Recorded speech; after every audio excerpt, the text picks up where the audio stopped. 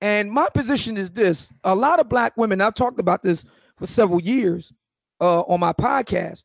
A lot of black women honestly believe that they're owed something by black men simply because these black men were born of a black woman. You know, the way I like to put it is, I'm black, you black, your mama black. And so therefore, black men everywhere owe black women everywhere something. And at the same time, black women as a group have made it very clear in no uncertain terms that A, they don't need no man, and B, that black men ain't shit. I mean, this has been documented for decades. Black men are discovering that they have their own interests. And while I'm on this point, let me make something clear. Okay. In no way do I begrudge black women, their interests. They have a right to vote and have their own media and have their own advocates and megaphones in the media and in academia and in entertainment. I don't begrudge them that. They're American citizens just like me. They have every right to have their own interests represented and so forth. I got no problem with that. My issue is the time is way past due for black men to have our own interests represented. Okay. So the main tactic for a lot of black women is to shame and cajole and demand that black men contend with and deal with black women at a loss. I mean, if you use business operating principles, lots of black women are asking black men to take on junk bonds or take on, or operate at a loss. Okay. Now, this isn't true of every last single black woman, sure, but it is true of the rank and file. Mm-hmm. And this is reflected, in multitudes of ways. One way that is measured is in the all-time, low marital rate. Mm-hmm. It's just a fact. There's more confirmed bachelors in Black America than anywhere else in the country. Over 40% of black men are single and childless. And you're never going to hear what I refer to as the Oprah Winfrey constituency, black vagina vision. The black vagina vision media. You're never going to hear them have these kind of conversations, mm-hmm, because these are conversations that black women don't want to have that make them look bad. Mm-hmm. So the only place you're going to, and they're not going to do this in the mainstream media because they're afraid of being called sexist and racists. So the only place you're going to hear this kind of conversation in any sustained, meaningful way is, in what's known as the black manosphere, black male media. But these are powerful questions that academics and whatnot don't ask, and it's for good reason. I just told you why. You run a real strong risk if you're a white academic of being labeled as a sexist and a racist. You have a real good chance of being fired and being pilloried as the Uncle Tom if you're a black academic and you pursue these questions openly. Mm-hmm. Well, I mean, the main piece is black women don't want to compete because not all, I have to make this clear. Not all black women are like that, but enough black women are like that. If it don't apply, let it fly. Ladies, most is anything over 50%. The movie is about what the movie's about. Shout out to Tim Alexander. Okay. Many black women don't want to compete because many black women know that they can't. Okay. They're going to lose. They're going to lose out on the open mating market. I mean, they read. I mean, black women aren't dumb. They went to school. They learned something in college. I mean, they understand what's going on here. Lots of black women noted that they had to compete on the metrics that all women are judged on. They're going to lose. And so what they do is they attempt to, shame and cajole black men from not wanting beauty, from not wanting submissiveness, from not wanting a black woman that's got, 1,000 miles of a cock run through her, from not wanting to, have, 3 and 4 and 5 kids by as many baby daddies, from not wanting to, be a bitch, from not wanting all these things. They try to shame and cajole you into it on the basis of I'm black, you black, your mama black. Okay. And that did work at one time, but it's slowly losing its effectiveness, and we're now starting to see empirical evidence of it. Okay, if you're white, black women will suddenly go from, black women are brilliant code switchers. So they know how to code switch when they want to, and they know how to code switch when they need to. They just don't want to do it for more. And I want to make this clear. I'm not saying this is true for every last single black woman. Mm-hmm. I'm saying this in the rank and file. I'm not saying for every last single black woman. There are notable exceptions, but they're the ones that prove the rule. And the empirical evidence bears it out. The statistics on marriage and all the rest of it bears it out. A lot of black women know how to act when they get around white guys. So, you know, white guys can be former white supremacists. White guys can show up on dates in raggedy jeans and a holy t-shirt. White guys can be broke. White guys can be mediocre. White guys can be fill in the blank, but it's okay. They can even be baby daddies because they're white. Tika Sumter, anyone. But when it's a black man, he's got to be, you know, 6 foot and above. He's got to have a body fat of like barely 0.1%. He's got to have rock hard abs. He's got to have a dick, you know, on par with, you know, Mandingo and Lexington Steele with the prerequisite skills to use it. He's got to have a double PhD. He's got to have, you know, making, you know, $250,000 or more. I mean, all these arcane type of, you know, requirements. And again, I'm not knocking black women for their desires. They have a right to want whatever they want. Yeah.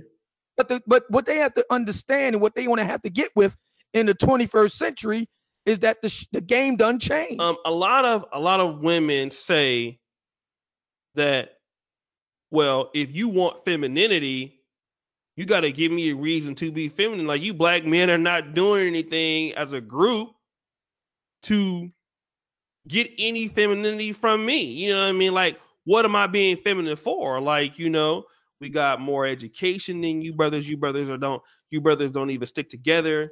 You know, you brothers don't even stand up for your own rights for the most part. Like, why am I being feminine to you? For what?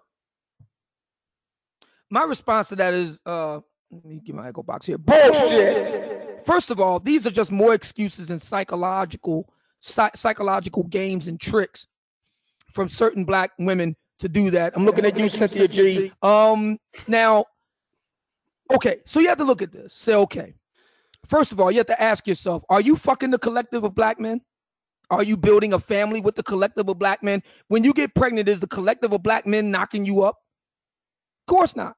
You're dealing with one black man at a time. So the issue here is, why can't you find one good black man, make a family with him, and raise up the children, the black people you claim to love? Why can't you do that? See, if you frame the question the way that Cynthia G does, you never have to ask those questions about her personally, because the onus is on this big group of black men she doesn't know, will never meet, and she doesn't know what she's talking about, because the majority of black men in the middle class ain't never been in jail. You know, we could start with the reality that the main reason why black women have so many problems is because they're pursuing a very small group of black men who are great in the short term, but suck in the long term. That is to say, they're great as short-term sex partners, but barely anything else beyond that.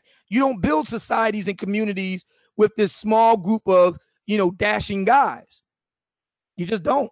And so what a lot of black women do is the inverse of what black men from time immemorial have been instructed not to do, which is, you know, you can't make a cad into a dad. You know, black men in general understand that you can't make a hoe into a housewife. And woe to any man who does Rob Kardashian anyone. Men understand this. But a lot of black women, what they try to do is try to flip a cad into a dad. It never works. They get burned, and then they want to say that black men in general ain't shit. No, it's the niggas, what I like to refer to as the Khan, Nooney, and Singh niggas that you are attracted to. It's a Star Trek reference. Look it up. Those are the black men who ain't shit. There's a whole lot of black men out here that are on point. And isn't it interesting that one of the major talking points of black women has, and this includes Karazin, has been that there's just not enough good black men to go around. But isn't it interesting that Becky and Mai Ling and Marisol can just find these good black men? Isn't that interesting? Mm-hmm. Mm-hmm. And we're challenging a lot of the major narratives.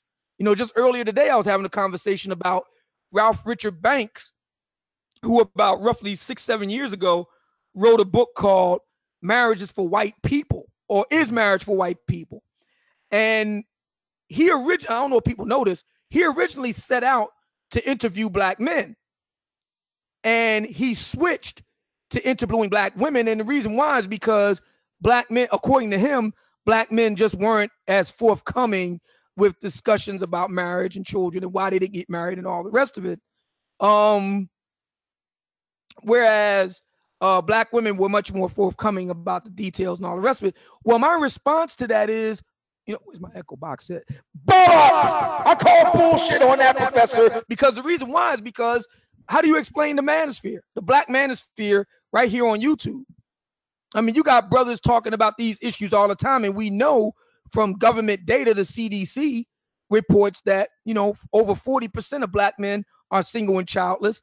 NPR reports that, it's actually more black men than black women who desire marriage or a relationship at the very least.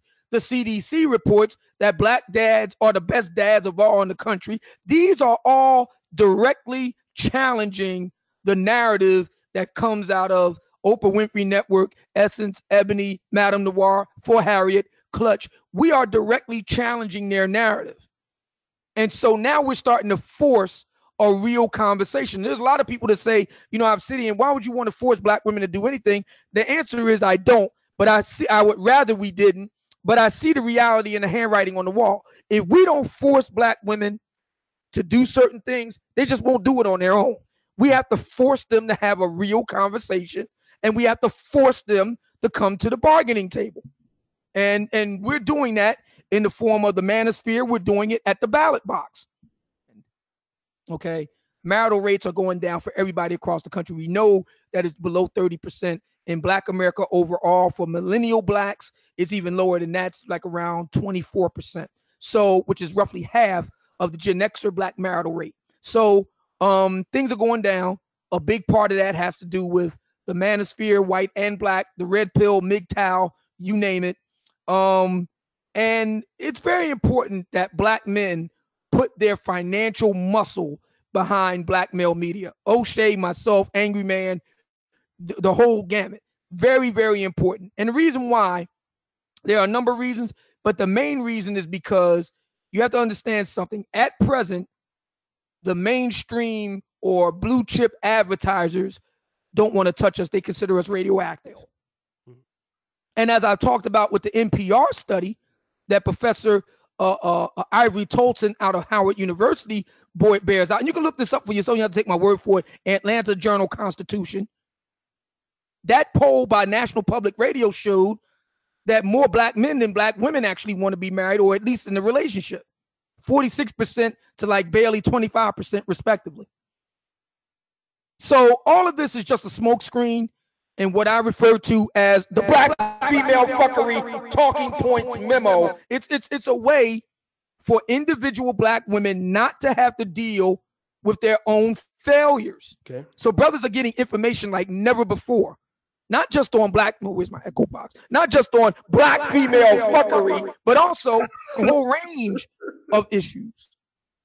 And that means that black men are making their own decisions, okay, which may or may not jibe with what black women want. And I suspect that we're going to see it increasing and much more vocal and acrimonious divide between the two, because now black men have their own megaphones in media to speak to their interests, which are going to increasingly be, separate and apart from many black women. Not all, but many. Mm-hmm. See, here's the thing. Black women may not want to have the conversation with us, but we want the conversation with them, and they can run, but they can't hide. And so they're going to have to confront these major talking points sooner or later. They got to confront it. They can't hide from it.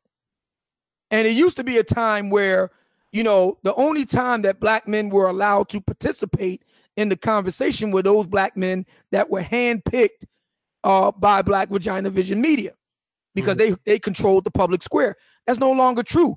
You, me, Tommy Sotomayor, et cetera, et al., we no longer need their permission or their approval or their imprimatur to do what we need to do. We can make our case directly to the people, and they can make a judgment. And the fact that we're here a year plus after attempts have been made to get us run off the air, and we're bigger and better as a result, only proves that there's a there on our side of the argument. Mm-hmm. So they're going to engage whether they want to or not. I told this to Feminista Jones years ago. I said, listen, we can do this one of two ways. We can have the conversation willingly, or we can do this with you kicking and screaming. But either way, we are going to do it. Ready or not, Here I come. You can't hide.